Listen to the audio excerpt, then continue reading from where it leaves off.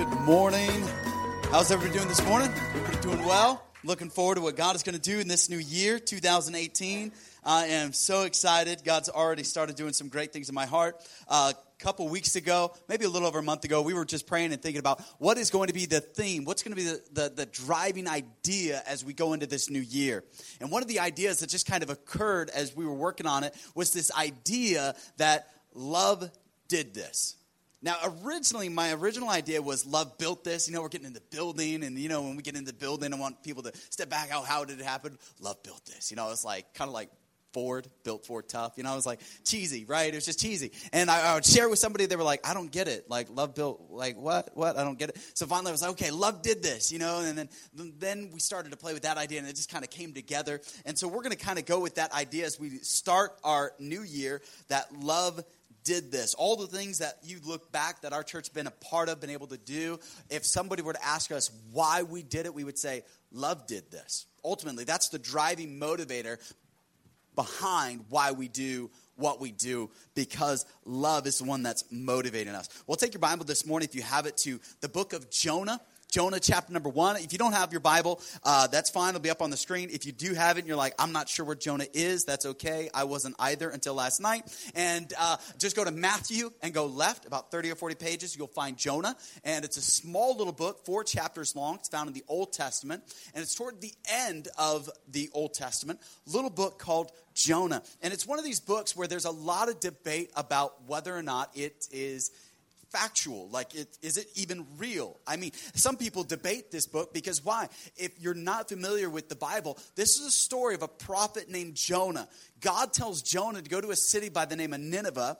Jonah doesn't want to go to Nineveh. He goes the opposite direction, and in the process of going the opposite direction, he gets on a boat. As he's crossing the Mediterranean Sea, the storm on the sea is so bad they have to try to get the storm to go away and dissipate. So they're praying about what to do. And Jonah tells the crew, throw me overboard and the storm will be gone. They said, no, we don't want to do that. They reluctantly agreed. They throw Jonah overboard, and a giant fish, the Bible says, swallows Jonah. And Jonah lives in the fish for 3 days and 3 nights. And then the fish spits him back out on dry land. And then he gets up, and a little seaweed takes it off, and then walks to Nineveh.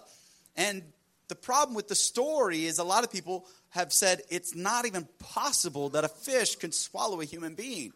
I mean, we've looked at websites, and I did my fair research on the subject where you're looking, and I typed in, you know, is it possible for a whale to have air in his stomach? And they're like, it's not possible for there to be air. And some say, yes, it is possible. And there's all these things back and forth. So there's a lot of debate whether or not this actually happened. Here's the one thing we do know. God does say he prepared a fish, which means this could be a miraculous Uber/submarine fish. It could be, you know, whatever God wanted it to be. God did it. So it is a miracle. There's a miracle behind this. Also, here's the other side of it, all right? Jonah is a picture of Jesus. Matter of fact, in the Gospels, Jesus says they are looking for a sign. Jesus says no sign will be given except for the sign of the prophet Jonah. So as Jonah was 3 days and 3 nights in the belly of the whale, so will the Son of Man be 3 days and 3 nights in the grave. Here's the other idea, that Jonah died and that God resurrected him. That's the other idea, that you're right. Maybe it was physically impossible. So maybe he literally did die, and then when he was thrown back up on land, maybe God resurrected him. There's 8 times recorded in Scripture where God resurrected a dead body. So this account, however you want to look at it, is miraculous in nature. But it's hotly debated, but we're going to look at it because God does something extraordinary. This is the first time where God takes an Israelite prophet and is going to send them to another nation outside of Israel. God had never done that before. God is going to send this prophet, commission this prophet to go to a nation outside of Israel. Before, God would send a prophet to that nation. But this is the first time Jonah is commissioned to go to a foreign country and to preach good news to a city. Not just any city, kind of like the arch nemesis, the arch rival, this hated country of the Assyrians. This is where God's going to send Jonah, and Jonah doesn't want to do it.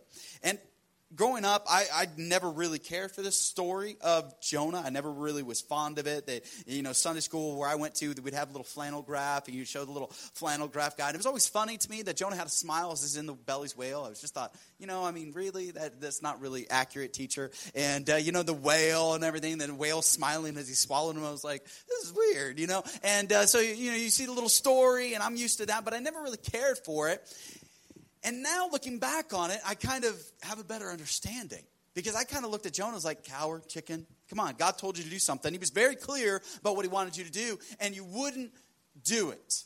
But then I began to do some research and began to look at some maps. The back of our Bibles have a little place called the maps. And I began to just look at, okay, where was Jonah? Where is Nineveh? And then where is Tarshish? And I started to look at all these things.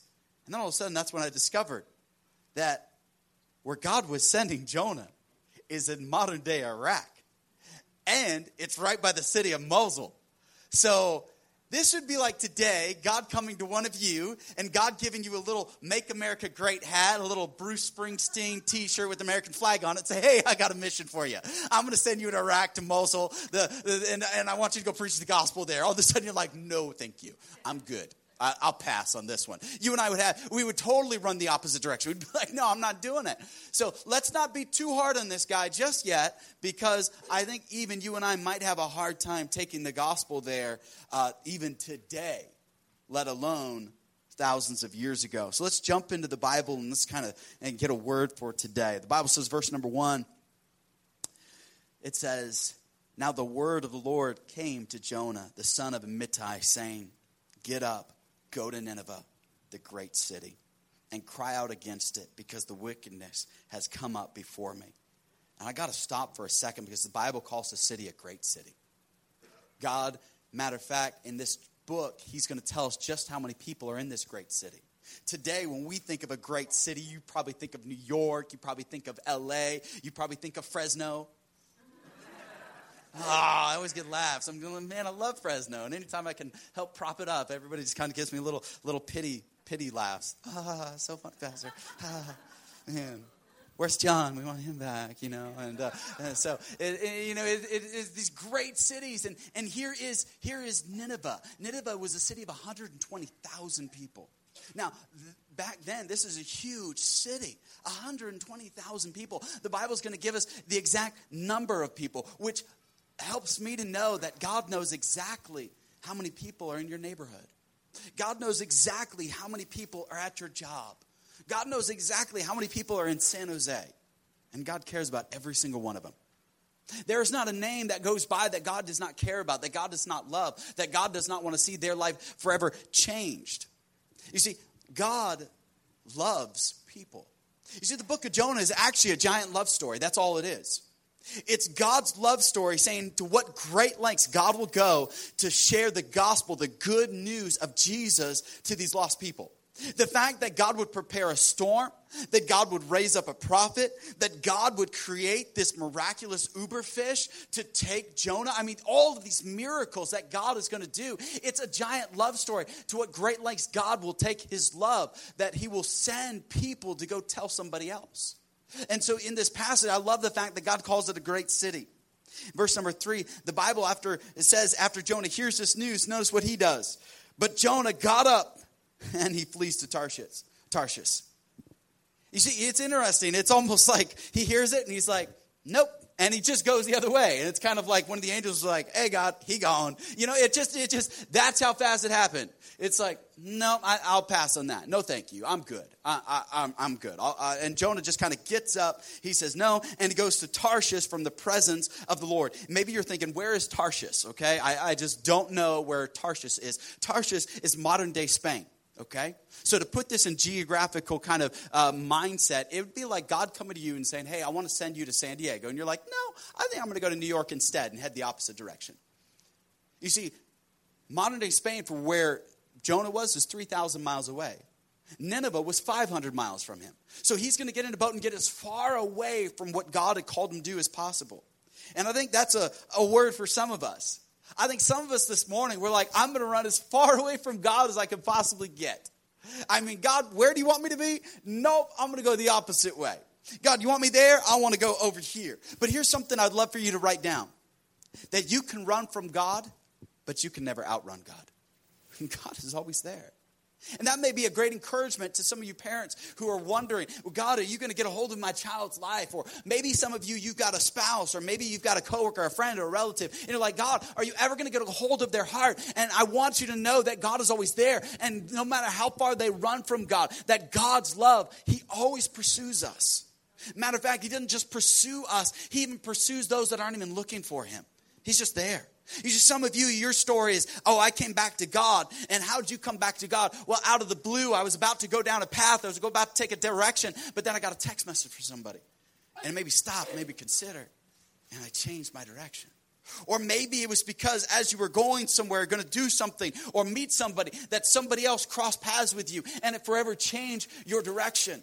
There used to be an old Christian radio program called Unshackled. Let me see. Anybody ever hear of Unshackled? Okay, a few of you. All right. So my dad made it into an episode of Unshackled. No, he wasn't one of those, poor dropouts of the Pacific Garden Rescue Mission. No. But there's a guy, his story was that he was at a bus stop. And my dad has red hair, like red hair. Now, none of his kids got it. Nobody else has it. But my dad has red hair. And because they weren't allowed to use names in this, amazing broadcast, what is radio, that golden age of radio, they couldn't use his name. So he just said, oh, man, the guy with the red hair forever changed my life. He was like, I was at a bus stop, and I'm sitting there at a bus stop, and I look over, and here's this young guy with red hair, and all of a sudden it forever changed my life. That chance encounter. You don't understand that it could be a chance encounter. You could forever change somebody else's. But here is this chance encounter. It's going to change a direction. But Jonah's going to get up and he's going to run. But it's interesting. As Jonah decides to run from God, God's going to pursue him. The Bible says in verse number 4, but the Lord hurled a great wind upon the sea, and a mighty storm came upon the sea, so that the ship was in danger of breaking up. Then the sailors were afraid, and each cried to their God, and they tossed the ship's cargo into the sea in order to lighten the load. You know it's bad when the sailors who are used to storms are afraid of the storm.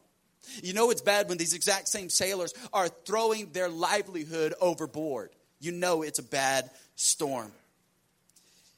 The Bible says that, verse number 5, then the sailors were afraid and each cried to their God. They tossed the ship's cargo into the sea in order to lighten the load. But Jonah had gone down into the hold of the ship, had lain down and was fast asleep. The captain came to him and said, what are you doing asleep? Get up, call to your God. Perhaps your God will consider so that we will not perish. The sailors said to one another, come, let us cast lots that we may know on whose account this disaster has come upon us. So they cast lots, and the lot fell on Jonah. Then the sailor said to Jonah, tell us why this disaster has come upon us. What is your occupation? What have you done?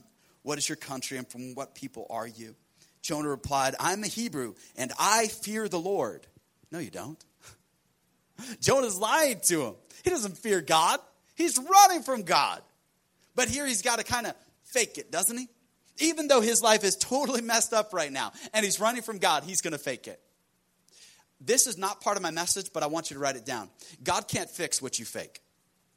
And if you are going to fake it into 2016 or 2018, you're never going to see these things accomplished that you want to see fixed. If you're just like, oh, yeah, I got it all together. I'm fine. Everything's good. The family's good. Wife's good. Kids are good. Everything's good. Job's good. If you're just going to fake it, God can't fix it. But if you will get brutally honest with God and say, you know what? I'm actually running from God. God wants me to go in the opposite direction. God wants me to be doing something else. But I'm actually disobeying God. I'm living in rebellion. I'm doing the totally wrong thing that I know I shouldn't do. And you just need to get honest with God. And all of a sudden, God can fix the situation. Do you honestly think that God was like, no, you still have to go through the storm. You still have to have the fish? No.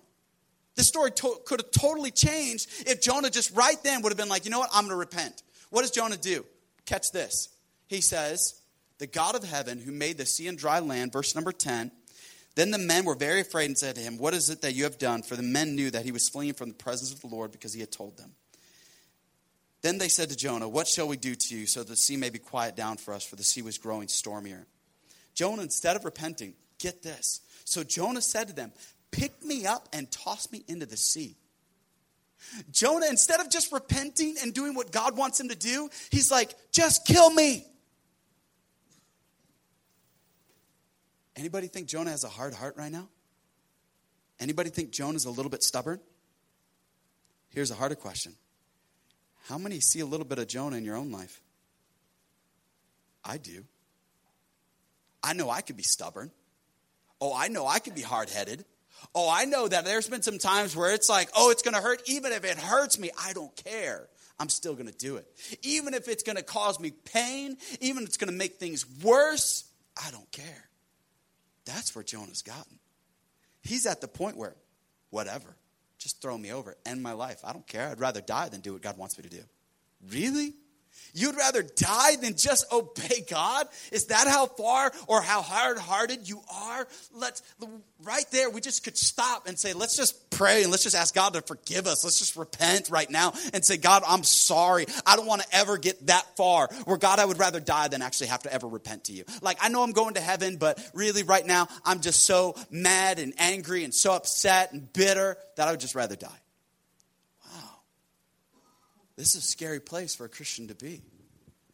But notice, as he is really at his worst as a Christian, these lost people, these sailors, they're more Christian than he is.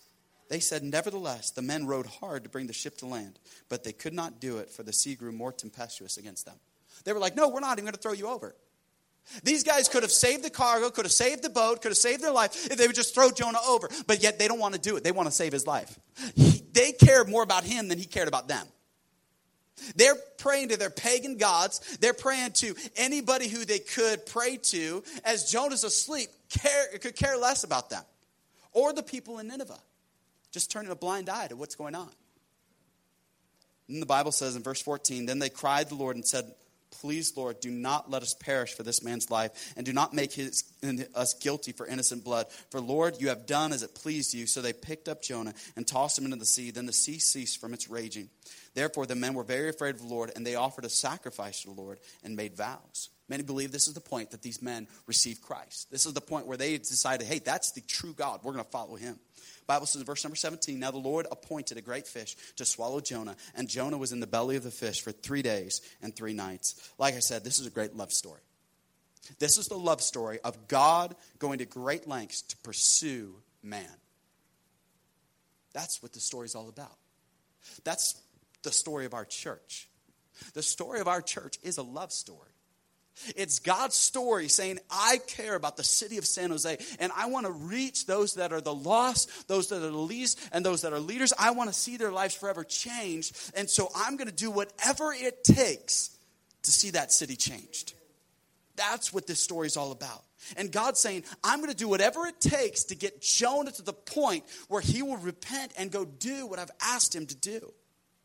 The Bible says in Proverbs chapter 29, verse number 1, it says that he that hardens his neck will utterly be destroyed. That you keep bristling, keep bracing against God. That one day, guess what? God's saying, hey, you're going to be destroyed. Your own pride is going to be your downfall.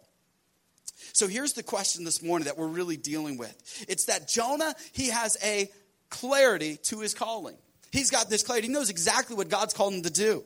But what does Jonah do? Instead of commit to it, he wants to cut out. I think this year, God's going to make some things abundantly clear of what he wants you to do.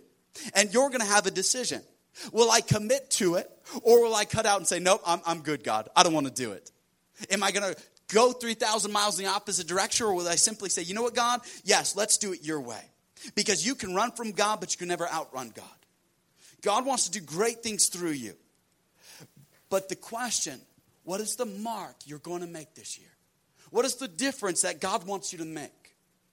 And I just feel led to just pray as we open up this message. And in the short time that we have together, I want God to use this message to really spring us into this new year. Because I believe when we look back on 2018, I want those simple words to just kind of be the theme over this year. That love did this.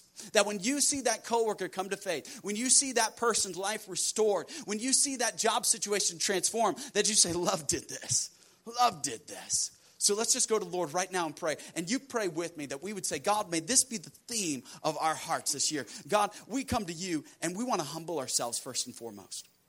God, we want to admit that we all have Jonah tendencies. God, there are times that you ask us to do things we simply do not want to do. We want to do our own way. Your word says we're like sheep that go astray. And God, you are the great shepherd that brings us back into the fold. And so this morning I pray that we would humble ourselves, that we would confess that our sin is great and it's wrong. And God, we want to do the right thing. This morning when we humble our hearts before you, I pray that we would seek you and that we would say yes to your will this morning. Father, would you speak to us in the few moments we have? We love you and we pray this in Jesus' wonderful name. Amen. I want you to see first and foremost, in verse number 1, the Bible says, now the word of the Lord came unto Jonah. You see, God's word is coming. This means that love met us. You see, Jonah didn't have to go to God. God came to Jonah. Love comes to you. Love one day knocked on your door. One day love showed up. One day maybe you were in a youth group. Maybe it was a coworker. Maybe it was a spouse. Maybe it was at a crusade. Maybe it was just while you were at the mall. Well, I don't know where it happened, but love met you. But have you ever asked yourself the question, why did love meet me? Why, out of all the millions of people on planet Earth, would God look down and find me at that time, at that place? Why would God pick me out of the lineup? Out of everybody he could have picked, he picked me. God chose me. God wanted me. Why did he do this? Why did love do this? And it's because God met you so that you could be on a mission. You see, I think we just feel like, well, no, God just loves me because I'm so lovable. And he just wants me in his family because I look really great in a family portrait with God. And no, that's not the answer. The answer is that love met us so that we would be on a mission. But I meet far too many people where you ask them, what is your mission? Their mission is bigger house. Nothing wrong with a bigger house. I hope you get a bigger house. But that's not all there is. What's your mission? Get my kids into college. That's great. I hope your kids make it into college. I hope they're able to pay for it. And I hope all things work out for them. But there's something bigger than a mission of just college. Oh, I hope my fantasy football team actually wins. And I hope I get the right picks for the Super Bowl. That's great. But there's more to life than just your fantasy football league. Oh, I hope I get a raise this year. Oh, I hope I get married this year. I hope I get engaged this year. Oh, I hope I get this new job opportunity. Oh, I hope I get promoted. I hope I get the new car. I hope all this stuff happens. I'm telling you, that is not a mission. That's materialism. God has met you for a mission. God has come at a time such as this to say, you know what? I picked you out of the lineup because I want to use you in a powerful way. Here's the thing. Let's fast forward. Spoiler alert. Jonah is going to go to Nineveh. Reluctantly, he's going to go to Nineveh. And in Hebrew, he's going to preach a 5-word sermon. Here's the gist of the sermon. It's basically turn or burn. The city of Nineveh was a 3-day journey. That's how long it would take to get through the city. The Bible says that Jonah walked through 1 day into the city. 1 day. He stops in some square, in some court, and he says, 40 days, and the judgment of the Lord is going to come. Turns around, walks out of town, finds a hill overlooking the city of Nineveh, finds a nice little chair, sits down, and he's going to wait because he wants to see the city burn. Literally. That's Jonah. And matter of fact, the whole city, they turn, they repent, they fast, they put on sackcloth and ashes. 120,000 people repent and believe on God, and God doesn't destroy the city. And you'd think Jonah would be happy, but he's not. He wanted to see a barbecue. He wanted to see fireworks. He wanted to see the wrath of God come down. He had a great seat up on top of the mountain. It was like he's on Mission Peak looking down at the Silicon Valley saying, burn, baby, burn. And it didn't happen. And then he gets mad about it. Now stop for a second. Imagine you're Billy Graham, who is arguably the greatest evangelist of all time, who would lead these huge crusades where thousands of people would get saved at one time. But imagine for a second, God tells you, go to a city, preach a message, 5 words, and everybody's going to repent and get saved. Matter of fact, 120,000. I think you'd pull out your phone with those 120,000 people at your feet who just got saved and be like, hey, little selfie. Yeah, just 120,000 souls. Yeah, not bad for a Tuesday. I think you would hashtag that. I think you'd make a little documentary about it. I think you would, let people know about it. I think you'd be a little bit proud about that. I think we'd be excited for it. We'd be like, wow, that's awesome. We're in the 95123 zip code, which is about 100,000 people. So imagine that you, after church, walk into the Starbucks across the street, and you just simply, hey, everybody needs your attention. Stop for a second. Stop drinking your latte and your coffee and everything. Just everybody's attention. Hey, 40 days and God's going to judge you. Thank you. Carry on. Thanks. Bye-bye. And imagine everybody just stops after you leave.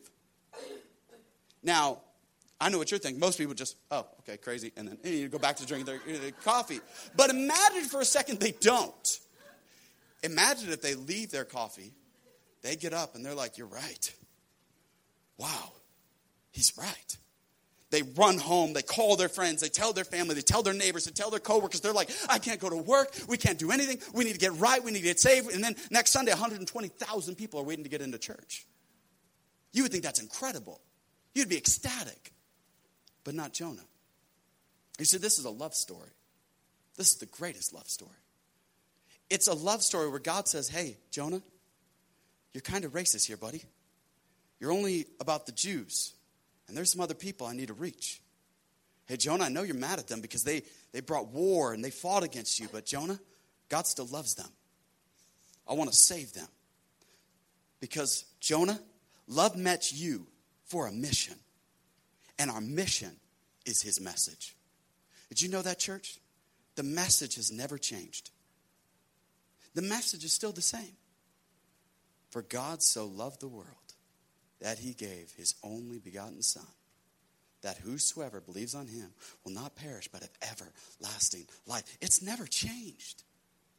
Over the thousands of years, it's the same message. Love met us. Love gave us a mission, and the mission is his message. And it's not just a message for Jonah. It's a message for us. On January 7, 2018, it's our message that we need to carry to our coworkers and our neighbors and our friends and our family so that next year we look back on this year and we're like, love did this. Love built the church. Love reached thousands. Love saw hundreds of people's lives turned around. Love did this. That's what we want to see. But love first met us, but then love doesn't just meet us. Understand that love then, verse number 2, God says to Jonah, get up and go. Hey, love moves us. But too often, we don't want to move. Love is supposed to move us. You see, love met us, but then it's supposed to move us to action. But what I find is a lot of Christians, we want to have a mission, but we don't understand our mission is really ministry. We're like, what? Ministry? No.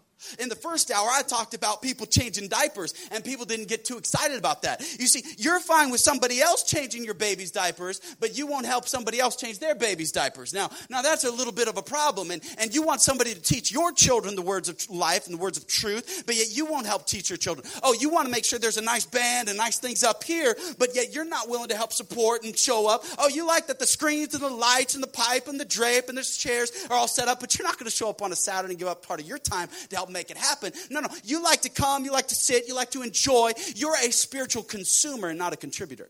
And I know, you say, no, it's a new year, Pastor Man, back off a little bit, ease up, buddy. You had a week off, it's kind of gone to your head. We're not going to let you have more vacations if you're going to get all fired up and all angry and stuff. Man, just calm down, just simmer down. No, it's the truth, because we're a church that lives on mission. We're here to not just do something. Love didn't meet us. We're a church that just doesn't talk about love. We do love. We're the church that we show up and we show off that God is good and God is great. And we are the hands and feet of Jesus because God has called us to something. And his calling is going to move us out of our comfort zone. And if you are comfortable right now, my goal is to get you uncomfortable.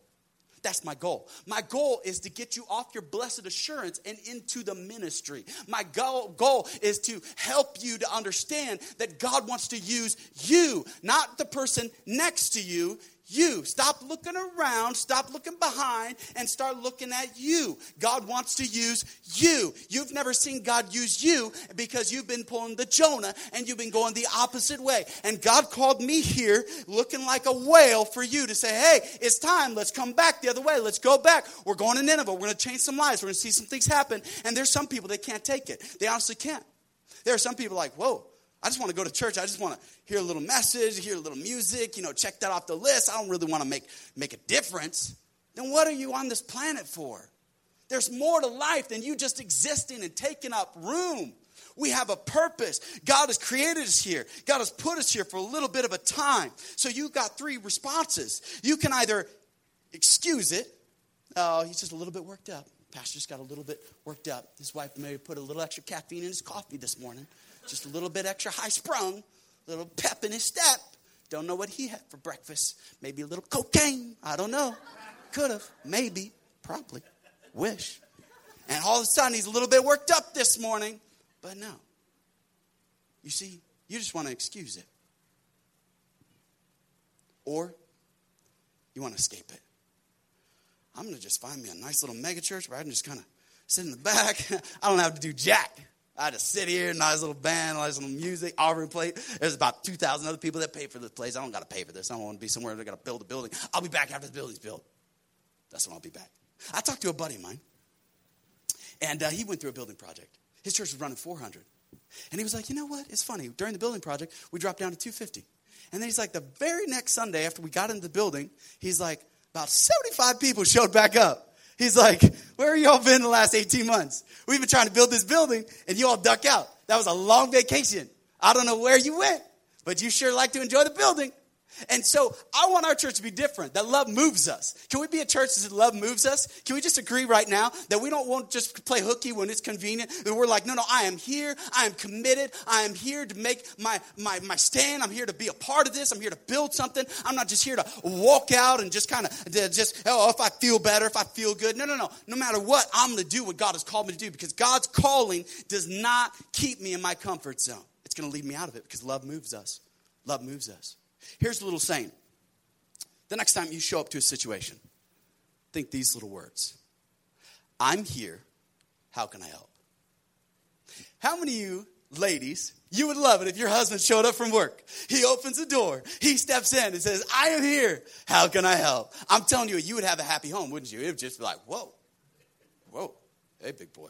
Yeah. It's not even Friday night. Who knows? Or how many of you show up at your work tomorrow morning at 6:30 a.m. and you step in, you see your boss, you say, I'm here. How can I help? Your boss will be like, jump back, a raise, promotion, good night. What about when you show up for church? I'm here. How can I help? God speaks to you, and he's going to speak to you. I am here. How can I help? Those simple words, I am here.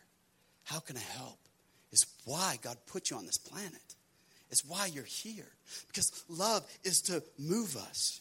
You say, no, I'm just going to kind of excuse it. Can I say this? Indecision is a decision. Inaction is an action. And silence sanctions. Do you think Rosa Parks in 1955 just thought, you know what? I want a better seat. No. She said, it's time. I'm tired of the social injustice. I'm going to do something. She did something. Something that now there are people that are reaping the benefits of one person who decided, I'm going to make a difference, because love moves us. Love moves us. It motivates us. It guides us. It's not just a cute little tagline. It's not something we profess around here. It's something we practice. Our church gave over $60,000 away last year. Just gave it away to the community and leaders and missions, and we just gave it away $60,000. We could have got staff, could have got equipment, we could have done a ton of things. But instead we said, you know what? When we talk about being known by love, it's real. It's real. Because love moves us. Why? Because love met us. And thirdly, love matters to us. It matters. You're at a place where this isn't just a cute little tagline. This isn't just some little phrase we just throw out there. This is something where we say, no. It is real. We're not waiting for permission to do good in the world. Life is a coin. You only get to spend it once, so be careful how you choose to spend it. You see, the mistake that too many people make is right now they're in January and they're all fired up. They're motivated. But guess what? Your positivity does not equate activity. Don't just get fired up on Sunday and do nothing on Monday. When we preach on Sunday, it's to carry you through till the next Sunday. Today's message, let it affect tomorrow. Let it affect your Tuesday. So you should be a better husband, a better wife, a better parent. You should be a better boss, a better coworker, a better Christ follower. You should be. Today, it is to help you, to motivate you, because love matters to us. So don't take what you hear and then go be a jerk at home. Don't take what you hear and then go to the restaurant and be a jerk to the waiter. Love matters. But too often we come out of church and it's like we never went. No effect. That's kind of Jonah, isn't it? The Bible says that God came to him, God spoke to him. Wow, God didn't just speak to anybody. God chose Jonah and comes down to him and picks Jonah. God called you. The creator of the universe picked you. And you have a decision. Love is what matters to me. So right now, I'm going to take that step. You see, Jonah, here's what really bothers me about the story. There are people in this room, you've got a passion, you've got a fire in you to make a difference, you've got a calling in your life to make a difference, and you are doing everything you can. And it's stinking hard. You're like, I am so passionate about my marriage. I'm so passionate about my parenting. I'm so passionate about my ministry. I'm so passionate about these things. But it's just like one obstacle after another just stopping me, just hitting me. And it just seems like no matter what I do, I just get just bombarded and it hurts and it's hard. Here's the thing about Jonah. None of his obstacles were sent by God. Did you notice that? Every single one of his obstacles, he created. God didn't tell him you got to go 3,000 miles. God said, bro, it's only 500 miles away. Why are you making this harder? Why are you making this harder? Bro, I don't want to send a fish. I will. I don't want to. I don't want you to spend 3 days, possibly die in this fish, and then I got to resurrect you. I don't want to. I don't want you to have to march back through the desert. I don't want you to have to sit up on the hill all mad. Jonah is a type that I think resembles us because everywhere he goes, he finds the fault with everything. And he doesn't understand it's him who is the fault. You see, there are people, and I call them chaos creators. Everywhere you go, you're just like, there's chaos everywhere. And you're not waking up to the fact that you actually create it. You created it. Everybody's good until you got there. Everything was fine until you showed up. Everybody was happy. Everything was good. Everything was going fine. And then you showed up, and then it's chaos. You're a chaos creator. You see, they had no obstacles, only opportunities until Jonah showed up and messed it all up. Some of you think, well, God's just out to get me. No, he's not. God will do some incredible things. He'll move heaven and earth to help you because love matters. But when are we going to wake up and say, you know what, I'm tired of just going back and forth? You see, Jonah, he knows what he's supposed to do, but he doesn't want to. There's very little written about Jonah except for we find two mentions. One in the New Testament where Jesus refers to Jonah, and then once in the Old Testament, 2 Kings, and there's a king. And the nation of Israel is not doing well, but Jonah comes to this king and tells the king what to do. The king does it, and then the nation experiences this prosperity like they hadn't had since the time of Solomon. It's incredible. Jonah was used almost as a national hero. So I can imagine the conversation where God's like, hey, Jonah, I used you before. You kind of saved the country and they expanded their borders and prosperity came back. I used you. Now, Jonah, guess what? You're my man. You're my boy. Guess what? I want you in another game. Let's go. Let's go. Let's do this again. And I could see Jonah like fired up like, all right, let's do it. Are my people, they're not doing well. Let's go talk to them. And God's like, hey, there is a people. They're not your people, but there's a people. It's the Assyrians. Oh, no, I'm good, God. I'm good. God's like, don't they matter? Doesn't love motivate you? Or do you only want to do ministry that motivates you? Or are you the type that you're like, I'm only going to do ministry that interests me?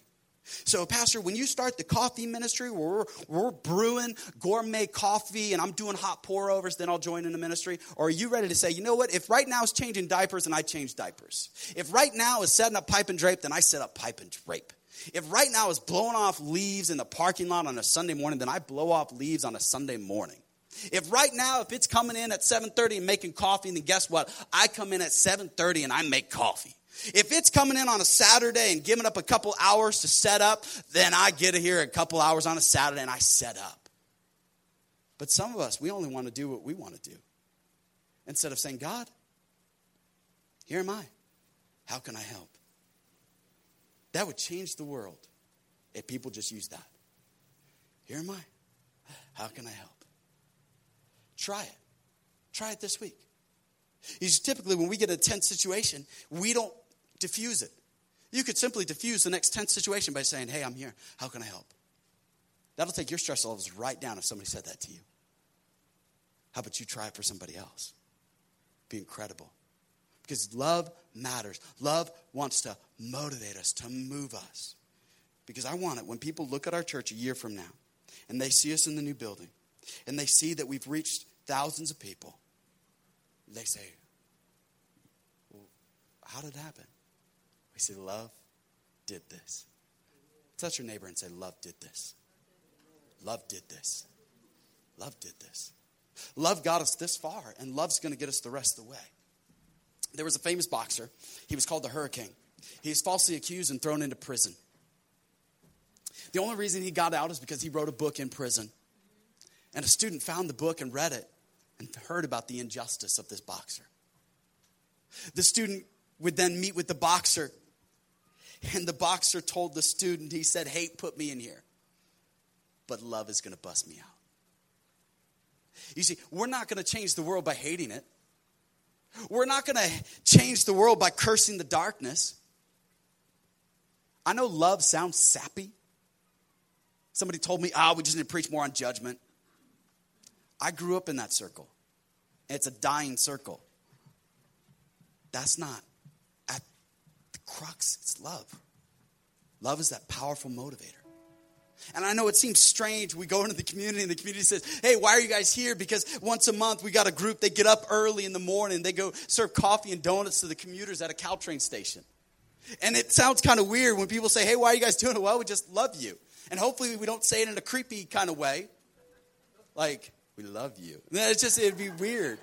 I was having a conversation with John yesterday, and he was talking about this girl that he's kind of interested in. And he was like, well, I don't want to do this. I don't want to come across kind of creepy and like a stalker. And then I was about to say something, and my wonderful wife, she kept in, and she was like, oh, yeah, like my husband. I was like, what? Wait, hold.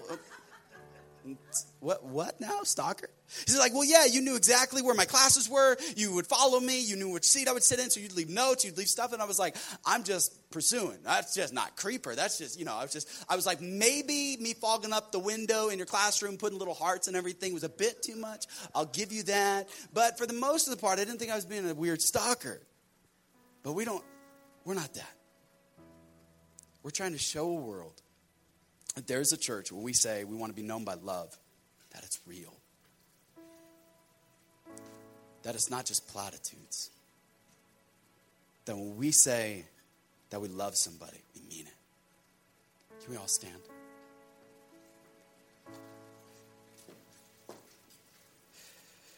Martin Lloyd-Jones, a famous preacher in days gone by, he said, a sermon is not a product, it's participation. Every Sunday, I don't just get up and try to give a sermon. I want you to participate in it. Because I believe God wants to speak to your heart. I believe God wants to do something. I believe God wants to change you. You didn't just give up a good hour of your time just so you could come and hear something. You knew you needed something from God. And so it's time to do business with him. It's time to participate in what he's calling. And I think some of you, God is calling you out of your comfort zone and into a calling. And it scares you. But I will say this. No God-sized dream won't scare you. And if your dream doesn't scare you, it's probably not from God. So this morning, the dream that scares you, the thing that you're the most afraid of, it's time to lean in. It's time to say, God, here I am. Because love met me, love moves me, and love matters to me. Because love did this. And when we look back on this year, we're going to say, love did this. And when somebody asks you why you give, why you serve, why you sacrifice, say, love did this. Because 2,000 years ago, love did this.